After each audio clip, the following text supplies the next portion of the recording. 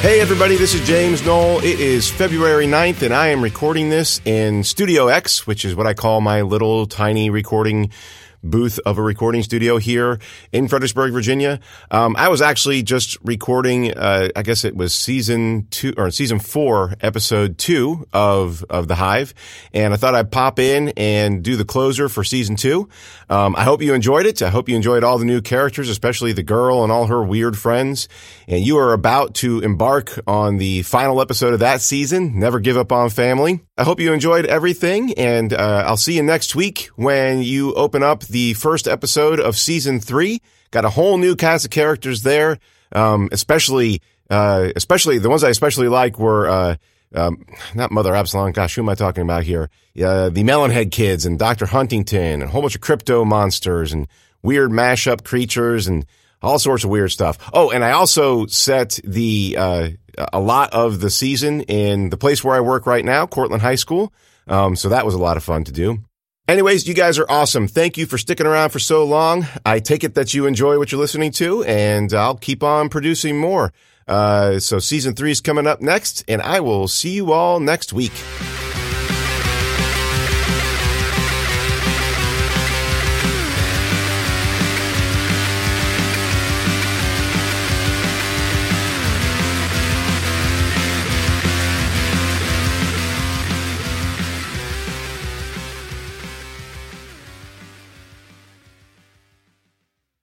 Never give up on family.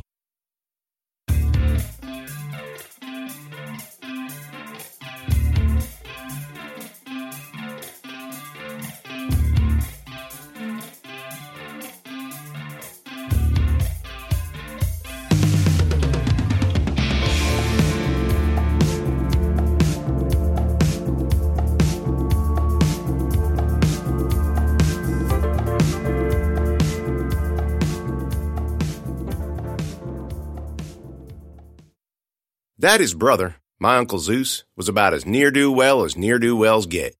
That boy had problems that ran deeper than the ocean, which was funny because he was about as profound as a puddle. My Nana always knew he was going to be trouble, too. Papa Jet was on a bender when he was conceived, and the second he grew feet, he started kicking me like about to lacerate my organs. He was a breech birth, came out all jaundiced, and we had to leave him in the hospital for a week just to get his skin the right color. Damn near cost us the house. That pretty much defined the rest of Uncle Zeus's life. He refused to walk until he was 2, not because he couldn't, he could, but he just liked making life hard for his family. He loved to use his vocal cords, though. Screamed to wake the devil for months after they brought him home, and when he learned how to talk, his first word wasn't mama or daddy, but hell. Come to think of it, maybe that's why Daddy always had a hard time with me using that word. Zeus tore a holy terror through Spotsylvania County for 20 years, from elementary school all the way up to the day he robbed a bank and got himself thrown in the federal pen. He was in and out of jail ever since. And every single time he got out, Daddy let him come home and stay in his old room. It wasn't like Zeus wasn't likable because he was, charming the pants off of every woman he met, even the ones he didn't want to sleep with. I wasn't no hussy, but I wasn't no prude neither, and I could understand why women liked him. He wasn't the handsomest man, but he was funny and merry and always ready with a joke or a great story, and he was always willing to shuck responsibility when something more appealing presented itself. He won me over and broke my heart dozens of times, and I was his own niece. Last time I saw him was when I was in 6th grade. He'd been staying at our place for about a year, got him a construction job and a bank account, even got himself a girlfriend. I never met her, but Daddy said she was nice. It all fell apart the morning of my 12th birthday, when I awoke to quite the gift. Uncle Zeus had stolen my mint-condition Mr. Wrinkles doll collection, one of Daddy's antique Colt revolvers, and about $10,000 in cash. The Mr. Wrinkles theft was insulting enough, but Daddy was going to use his money to fix up the house, replace the roof, get a new hot water heater. Not no more. Uncle Zeus bought himself a whole bunch of cocaine, got drunk, and boosted a Cadillac which he promptly ran into Lake Anna. The look on Daddy's face when he found his safe door wrenched open that morning was a strange mixture of anger, disgust, and sadness. And I didn't know which one would win out until I told him my Mr. Wrinkles collection was gone. The collector's edition? Uh-huh. All the sadness drained out of him, leaving the other two to battle it out. He pressed his lips together, his eyes searching for something, anything to focus on. I thought his head was going to explode. Then he stomped straight out of the house. I knew better than to badger him about it, but I was only 12 and I had a ton of questions, so I waited a full 5 minutes to follow him. He was in Maurice, going to town on a punching bag hanging from one of the beams. He beat that thing until his face was as red as a fire hydrant. When he'd had enough, he went over to his work table and took a tug from a bottle of whiskey. "You okay, Daddy?" I asked. "No, not yet." "You mind if I ask you a question?" "Don't suppose I can stop you." "What's wrong with him?"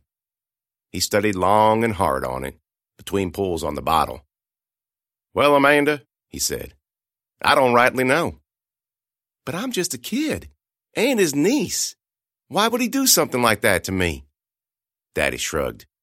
"Well, there's some people who want to get along with the world and not make no fuss. They're content to follow the rules and live the way they're supposed to because it makes them happy. Then there's some who see the world as the enemy, and they'll bark and rail and rage against it to their dying days for the same reason. Your Uncle Zeus is one of the latters." Now it was my turn to study on it.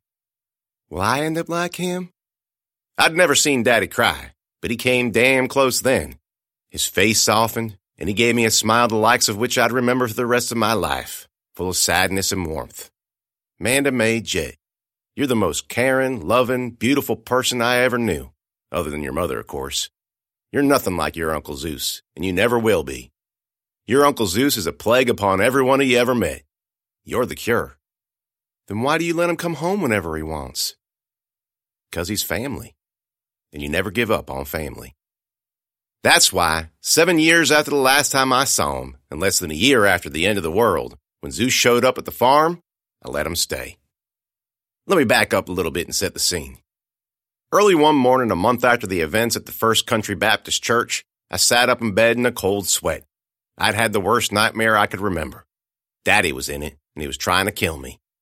I don't remember all the details, just that wherever I ran, that's where he was.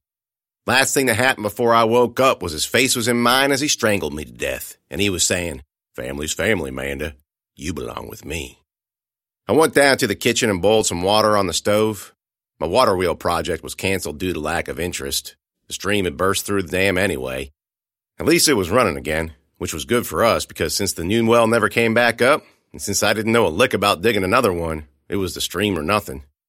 The sun had barely peeked out over the tops of the trees when I went out onto the front porch with a cup of tea. I just sat down in Daddy's rocker when I saw a figure slip over the east wall and drop into our compound. Rather than panic and start shooting up the place, I decided to watch the events unfold as they would. And you might be thinking to yourself, now why in the hell do you want to do something like that? No reason specifically, except that I only had one bullet left and I didn't want to waste it. Then you might be thinking, well, why didn't the wall guard catch what was going on? And you'd be right to ask yourself that question. The answer is simple. We didn't have enough people to guard the wall anymore. Not 24/7. 3 people died from the well poisoning, and after that, 3 more figured they'd try their fortunes elsewhere. We took turns minding it at various points during the day, keeping a rotating schedule so that if we were being watched, the watchers could never be sure of when our watch was on watch. And what that meant was that sometimes we had people up in the middle of the night and sometimes we didn't. Sometimes the wall was guarded, sometimes it wasn't. Don't get me wrong. If I'd seen more forms than one slipping over, I'd have raised the alarm and got to work. But it was clearly just the one. And whoever it was kind of fell over the side all awkward and cussed when he landed because of the thorny bushes we planted around the base. That made him scream and cuss some more, using a word I don't think my Nana would have liked to hear too much, which is saying something considering how much he enjoyed using colorful language. After a minute of watching him flail around, I realized I didn't have to worry about a thing. Because if this was a raider, or a marauder, or a murderer, or a Mac, or worse, well, first I don't think he would have quite acted that way. And if he was one of them things, he was like to be pretty bad at it. No, he wasn't nobody I had to worry about coming to rape us and kill us. He was worse. I had my suspicions, but it wasn't until I saw him saunter up the driveway, picking prickers and sticky leaves out of his hair and arms and clothes that I understood how much worse. He was muttering to himself, using that style of subsonic critique specific to rural folk to countrywide, a kind of running monologue simultaneously describing and complaining about everything around him. The sun finally crested the top of the trees and pinpointed him as he crossed the yard and stepped into the gravel drive. I thought, it was Uncle Zeus. He plucked the last pricker off his shoulder and gazed at the house with his hands on his hips. He looked like he was thinking, home sweet home, though knowing Zeus, he probably put a cuss word between the noun and the adjective. After a second, he started for the front door like he owned the place, like he hadn't been in jail for the last 5 years. I'd pulled the rocker back into the shadows and he couldn't really see me, which is probably why when he reached the front step, he jumped when I said, "That's far enough." He didn't stop, though. He kind of half squatted, half walked a few steps forward, squinting in my direction. "Who's there? This ain't your house. This here's private property. You'd best be—" I already had my gun sitting on my thigh, so I checked my clip and snapped it back in. Only had that one bullet, but Uncle Zeus was a Jet and a Spotsylvania boy, born and raised. He knew what that sound meant. He stopped and stood straight up. "You move one more step and that'll be it for you," I said. "No, it won't." "Is that a risk you're willing to take?" He sauntered forward. "Little girl, if you wanted to shoot me, you already—" I palmed the slide and chambered the bullet, and Uncle Zeus cowered in place. Okay, you take it easy now. Call me girl again." "Well, that's what you are, ain't you?" "Mister, I could be an old woman or a teenage transvestite, and it wouldn't matter one lick. I'm still the one with the gun." "Transvestite?" "Look, where's Bill Jet? He's the rightful owner of this place." "Not no more." "What'd you do to him?" "He had a daughter, too. I swear, if you hurt them—" "Daddy's dead, Zeus. There is a beat you can run a bear through." "Manda? That you?" Would it matter if I said I wasn't? "Holy crow! Manda May Jet! Well, hell! What's the matter with you? I about near stormed the house. I would have taken you out." "Who's this?" That was Timmy Carter. He must have heard the voices. I already told you how big Timmy Carter was. Man had biceps like a bus, shoulders like mountains, and legs like— well, I don't know. I'm all out of metaphor. Let's just say his legs were huge. It was all gym muscle, true, but gym muscle still muscle. And we didn't have a gym, so we made do. Once I seen him hook up 2 heavy chains to one of the wall posts and spend the morning shaking them. Left, right, causing ripples to run up the muscles of his back and shoulders.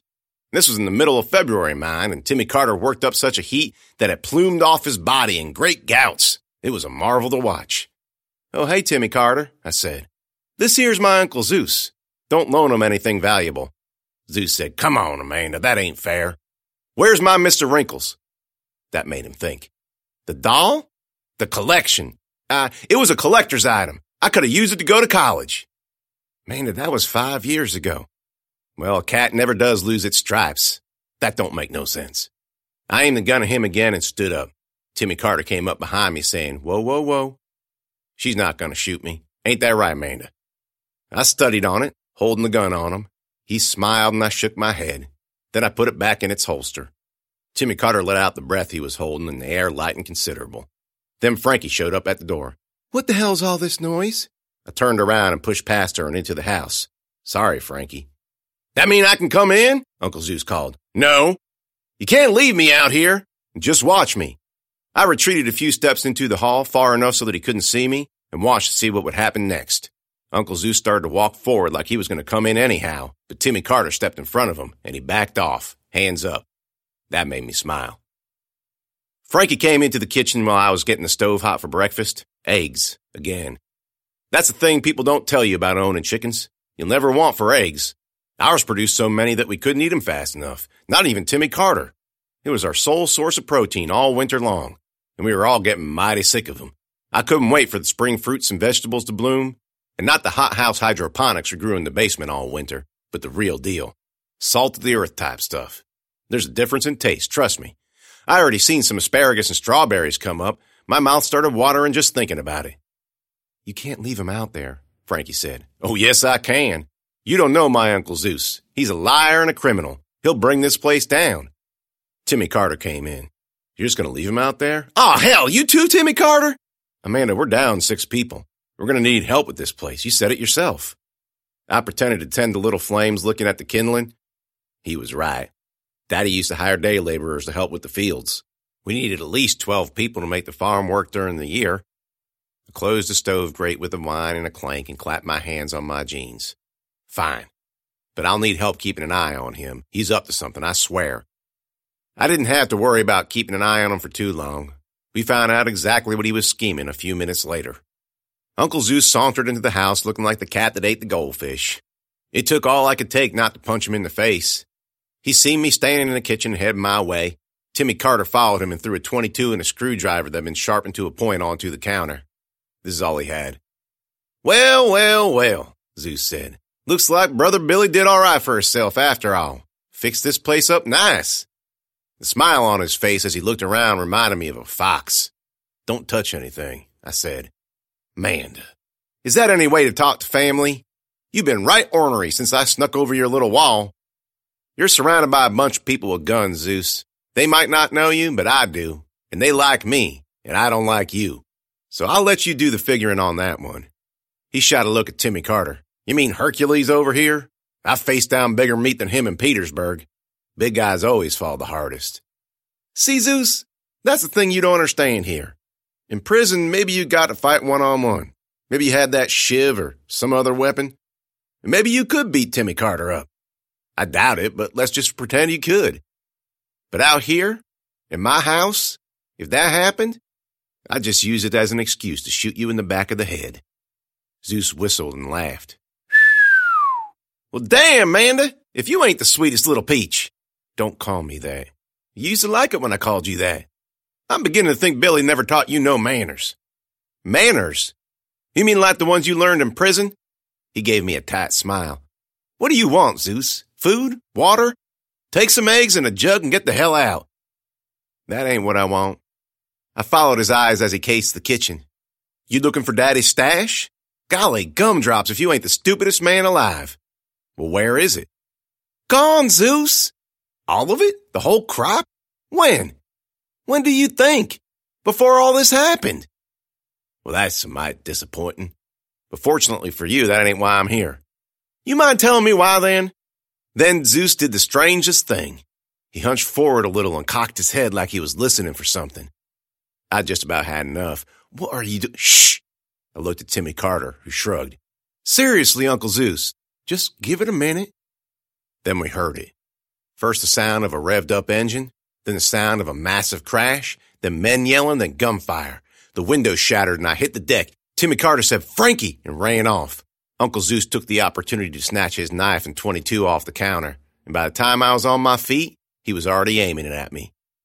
You gonna regret talking to me the way you done. Zeus marched me across the property to the gate, or what was left of it. Men I ain't never seen before were running all over the place. Fully armed men. A couple of our guys were running out of the house, firing at the attackers. One was shot to bits a few feet from me. Another managed to hit one of the intruders before he got lit up from all sides. My good-for-nothing uncle walked me through it all, not even ducking, his long hair breathing behind him in the new morning sun. Storm clouds were rolling in from the west. I could see him dark and dangerous in the pink and orange sky. Timmy Carter and Frankie were already kneeled up against the wall, their hands clasped over their heads, and Zeus pushed me up against it next to them. Mother Absalom, he yelled. I got me some fresh meat. He turned to us. You're going to like Mother Absalom. She's a right funky animal.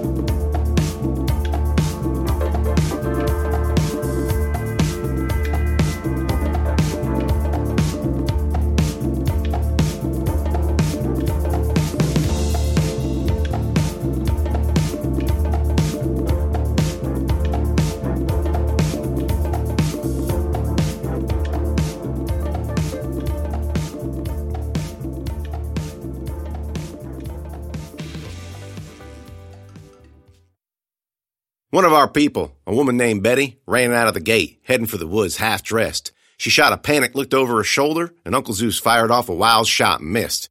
Come on, Zeus! Someone yelled. And then she appeared, Mother Absalom, the tallest, baddest, ugliest beast I ever seen.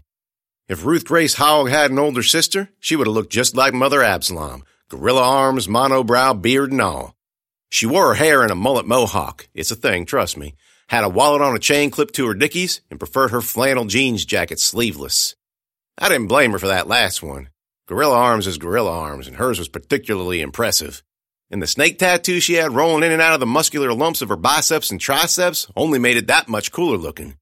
And did she carry a gun? Course not.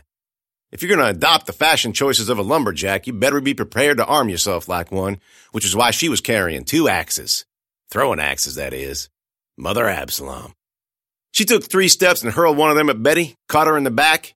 Betty went down hard, bounced in the gravel, and lay there, arms out, body twitching. If you're going to use that thing, better make the bullets count, Mother Absalom said to Zeus. She tromped over to Betty's body and ripped the axe out of her back. Then she stomped back our way, wiping the blade off on her pants. That's your niece? Yeah. Manner maid yet? Meet Mother Absalom. I'm sure she don't care one bit, Zeus. Well, manners is manners. Oh, you learned that in the pan? That's funny, Manna said the same thing. I guess we're just 2 peas in a pod. She stepped in front of me and scowled. Looks like you picked the wrong man for an uncle. Funny how I already knew that. Ha!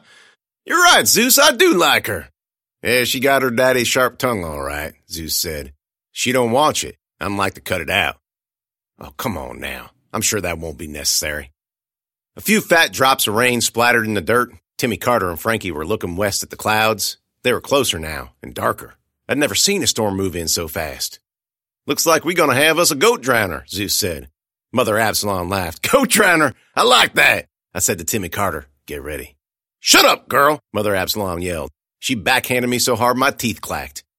If you don't know it already, I was getting awfully sick of everybody calling me that.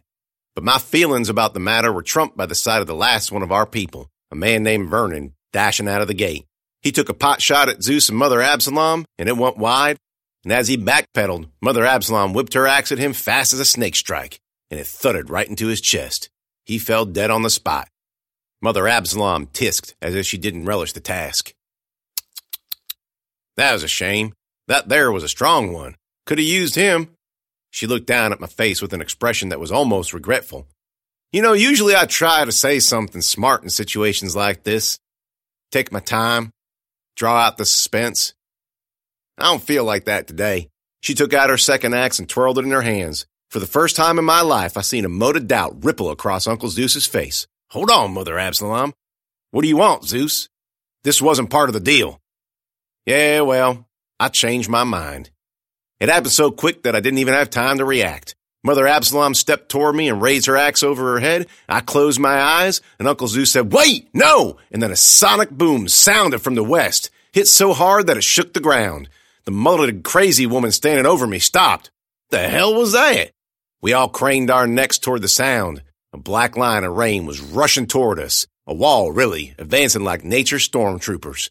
Lightning flashed inside its core, and the rumble grew louder and louder, and trees cracked as the wall ripped forward, and I was brought back to 2 months before when I first met the girl out in the middle of that blizzard. I knew what was about to happen, and the worst thing was I couldn't do nothing about it. We were already backed up against Daddy's wall. Frankie had the right idea. She hopped up to her feet and ran. Mother Absalom spun around and launched the axe at her, but Timmy Carter rammed her knee with his shoulder, and the axe flew strange. He didn't have to do that, though, because the wind picked it up like it was a toy and blew it up and up and up until we couldn't see it anymore.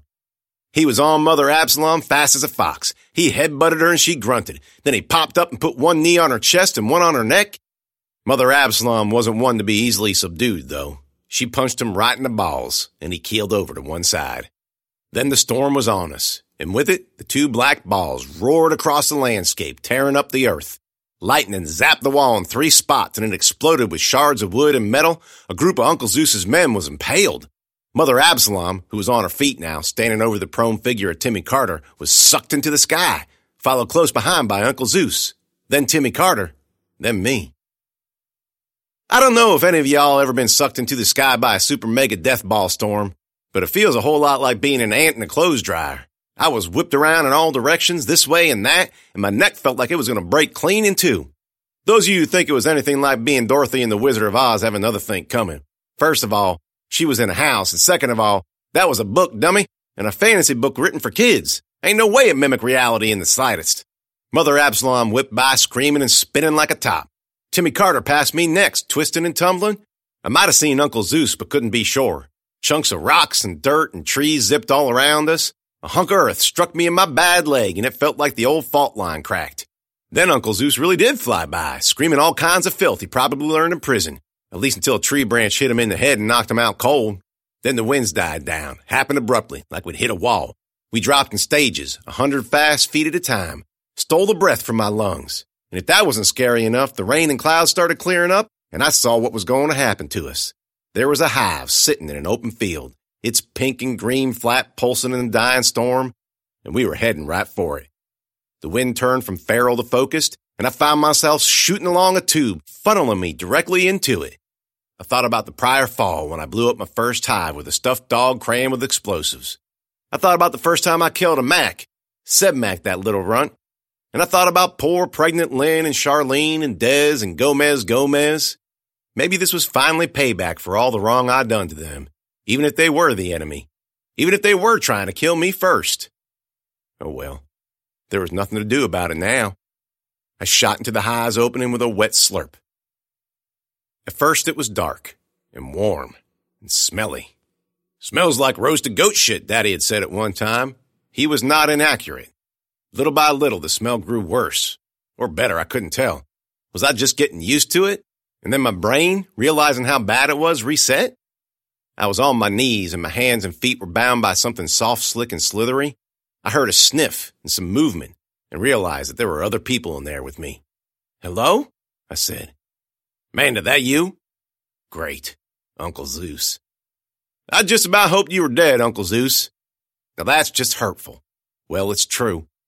"Well, I can't say I feel the same about you. You shouldn't take this personal, you know." I laughed. "Huh! Which part? The sneaking into my farm and being a lying jerk part? Or the killing my friends and trying to kill me part?" "You always were a smart little princess, you know that? I never knew why Billy didn't take a whip to you. Probably because I'd take that whip away and beat him with it."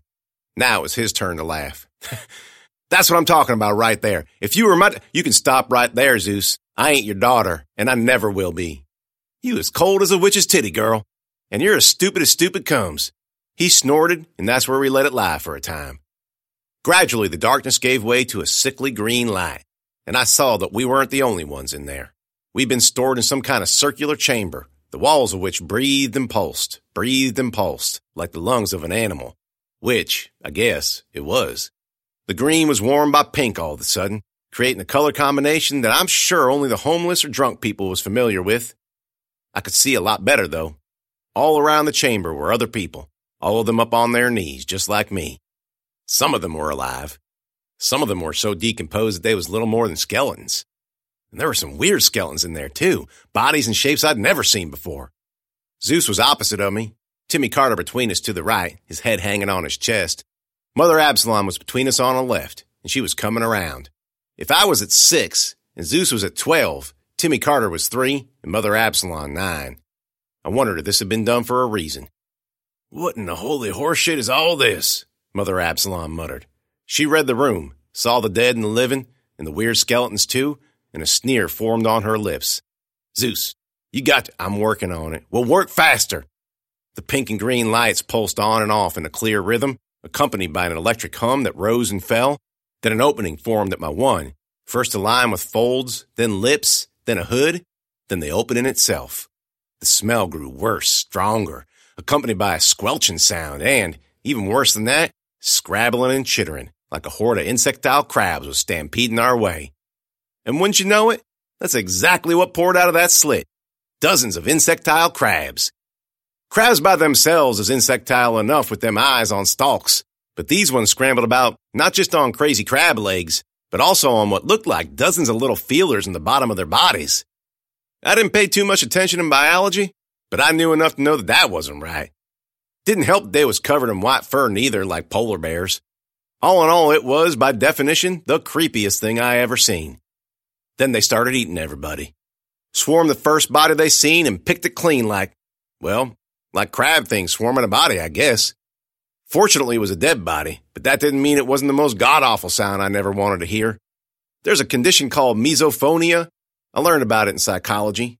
Have you ever been driven crazy by sounds? Maybe the sound of people eating makes you want to stab them in the ear? You got yourself a bad case of misophonia. People eating don't bother me, probably because I'm pretty bad about smacking and slurping and chewing and gulping myself. But hearing them crab things smack and slurp and chew and gulp down all them dead bodies made me study hard on developing myself a case of misophonia. Then they hit the first live person and it got exponentially worse. I don't think I have to explain how adding screams and cries and moans and pleading to all the other stuff would create an untenable listening situation. They made their way around the circle counterclockwise, and it looked like Mother Absalom would be the first of our little foursome to be eaten. "Zeus!" she yelled. "I said I'm working on it." They finished the dead man lying next to her and scrabbled over. "Zeus! Almost there!" It was too late. They were on her. Zoomed over that gross breathing floor and started on her feet. She was screaming and cussing. Daddy would not have approved. Then Zeus popped free, wielding that shiv in his hand. He waded into the melee, stomping and kicking and sweeping them things off her. They scattered, unaccustomed, I assume, to any sort of resistance. Zeus reached behind Mother Absalom and cut her loose. She fell flat on her face. Based on the way her legs looked, the missing chunks and the associated bleeding and such, falling on her face was probably the most appropriate reaction. Shouldn't have bothered me one bit, not after what she'd done to me and mine, but it did. See, that's the difference between a person like me and a person like her. I feel empathy. The crabs regrouped and moved on to the next easiest target, that being a dead woman lying next to where Mother Absalom just was. Meanwhile, Zeus dragged her to the center of the chamber. Then he came over to me and started cutting away at my tentacle binds. When he was done, I got shakily to my feet and rubbed my wrists, trying to get the blood flowing into him again. "Give me that," I said, looking at his shiv. "Why, so you can—" I punched him in the nose. I wasn't a super strong girl, and I certainly wasn't no pugilist, but between Daddy and them self-defense classes, I knew how to break a nose. "Ow! God damn it, Manda!" Zeus's hands flew up to his face, and as the blood poured down his chin and between his fingers, I pried the shiv out of his grip and set over to Timmy Carter, who was still passed out. "You broke my nose!" Zeus yelled. I cut the tentacles off Timmy Carter and tried to catch him as he fell, but that man was too much muscle for me. "Well, that was the plan. I just saved your life." "Give me a break, Zeus. Help me with him." Between the two of us, we managed to drag him over to the middle of the chamber next to Mother Absalom. Then I set to stabbing and ripping apart the wall. Zeus joined me. The crabs picked up speed, moving from body to body faster and faster, and before long they'd be on us again. I cut a fist-sized hole in the side and punched all the way through, and fresh air filled the hive, and oh, I'd never thought I'd smell something as clean and clear and wonderful as that. I was about to start ripping more hunks out when the crab things all stopped, perking up their eye stalks as if they'd heard a silent alarm. Then they filed as one toward the slit in the wall they'd come out of and disappeared into it. Zeus and I stood there watching it, amazed, then shared a glance. "That don't seem good to me," he said. The green and pink lights warmed up again, and down through the top of the chamber a form appeared, feet first, then legs, then torso, floating down to us with its arms spread out, palms up. It was Daddy. He looked at me and Zeus when he landed, a beatific expression on his face. Then he held his arms out to me and said, "Manda." Zeus said, "Manda, don't you move." "I ain't going nowhere." Because that wasn't Daddy. I knew that. It might have been a thing that looked like him, just like the thing that looked like my mama, but it wasn't him. If I went over, he'd unhinge his jaw and send another nest of tentacles out at me. And I'll tell you what, I'd had enough of people with nests of tentacles in their mouths sending them out at me. Daddy's smile twitched. He looked down at Timmy Carter and Mother Absalom lying unconscious on the pulsing floor, and with a twitch of his hand, he flung them to either side of the chamber. Their eyes flew open and their bodies went rigid, and I could tell they were trying to scream, but no sound came out. Daddy turned that smile on me. "I just want to talk, Manda. You probably know that I didn't care a lick about Mother Absalom, but Timmy Carter had become a good friend to me over the course of the past year. He was as kind and capable a person as anybody would ever want to meet, and seeing him suffer like that at the hands of a monster that not only killed my daddy, but had the gumption to take on his skin, boiled my blood, if you know what I mean." I palmed the shiv against my forearm, feeling the point of it press into my skin. "Okay," I said, "but put them down first." Daddy smiled even wider. "Okay, Amanda. Anything for my sweet little pea." He dropped his hands, and Mother Absalom and Timmy Carter dropped. "Manda, don't," Uncle Zeus said. "Shut up, Uncle Zeus." And I started walking across the floor, trying to ignore the squelching my shoes made. Daddy held his arms out to me now, a soft expression on his face that, if I didn't know any better, I might have mistook for love. But it wasn't love. It was greed. "That's right, girl. Come to me. It'll all be over soon." I closed my eyes when I reached him, let his arms drape around me. But before he could complete his embrace, I brought the shiv up behind him and jammed it through the back of his head. He squealed and twisted, and the blast of power shot out of his hand, sending me flying backward. I hit the wall and fell, but it didn't knock me out. That was the Hive's one serious design flaw. Everything was soft and given. I got up on my hands and knees. Daddy was twirling around the chamber. He grabbed the shiv and yanked it out of the back of his head, and green, slimy fluid spewed out of it in a torrent, and then it was his turn to fall to his knees. He stayed there, staring at us. He burped up some green stuff that stained his mouth and ran down his chin. "You're all going to die. All of you. You think you can?" Uncle Zeus stomped up to him and kicked him in the face. Daddy fell back, and Zeus stomped on his head until green jelly came out. Then the crabs came back. They poured in from 2 slits this time, more and more of them. They swarmed over Daddy's body, swarmed over the other bodies, swarmed over everything that was between us and them. Me and Zeus ran to the part of the wall we'd already tore open and started digging away with our hands. Purple and green fluid ran out over my arms, burning my skin. We ripped and tore until I felt certain I could get a body through. Zeus jumped back and started dragging Mother Absalom by the arms, and we pushed and bullied her through. Then we went for Timmy Carter and did the same to him. A crab scuttled for Zeus's leg, and he jumped up and stomped on it. Another one chomped on his foot, and he screamed and reached down to pull it off. And that was his fatal mistake. 3 more leaped onto his arms and shoulders. Then another, and another. I knocked one off, but it didn't do much good. Zeus turned to me, a look of profound surprise and regret on his face, and said, "Amanda, go." "But, damn it, girl, go!" He turned around to face a throng of monsters flowing like an ocean toward him and threw himself in the middle of it all, and they swarmed. Mother Absalom was dead. Bled out from her wounds, I guess. Timmy Carter, thank goodness, was not. He was shook up, lightheaded, and sick, but he had an Aryan injury on him. The storm had brought us clear to Caroline County, a few miles south of Lake Caroline herself.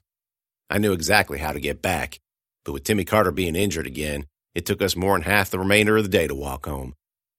Not that it mattered. The walls were completely destroyed, and the barn, and Maurice, and the house too.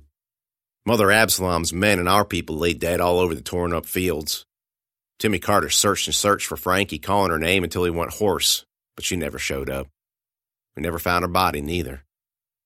I fell to my knees in front of what used to be my front porch and looked around at the destruction, dazed. I had no idea what to do next.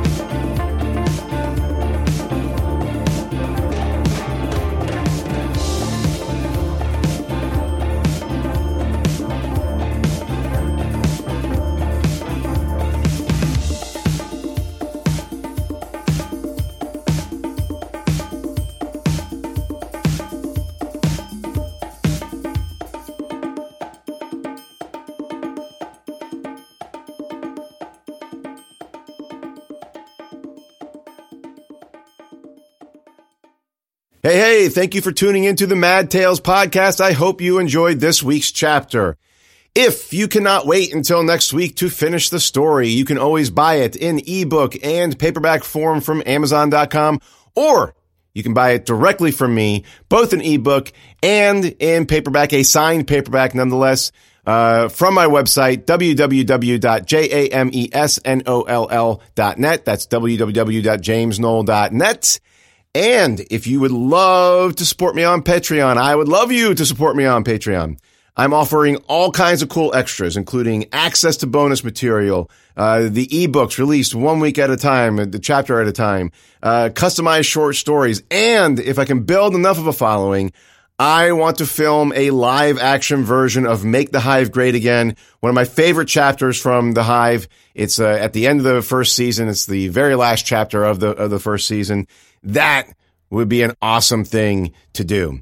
So, if you want to visit my Patreon page, it's www.patreon.com/madtales. That would be fantastic. And I will see you guys next week.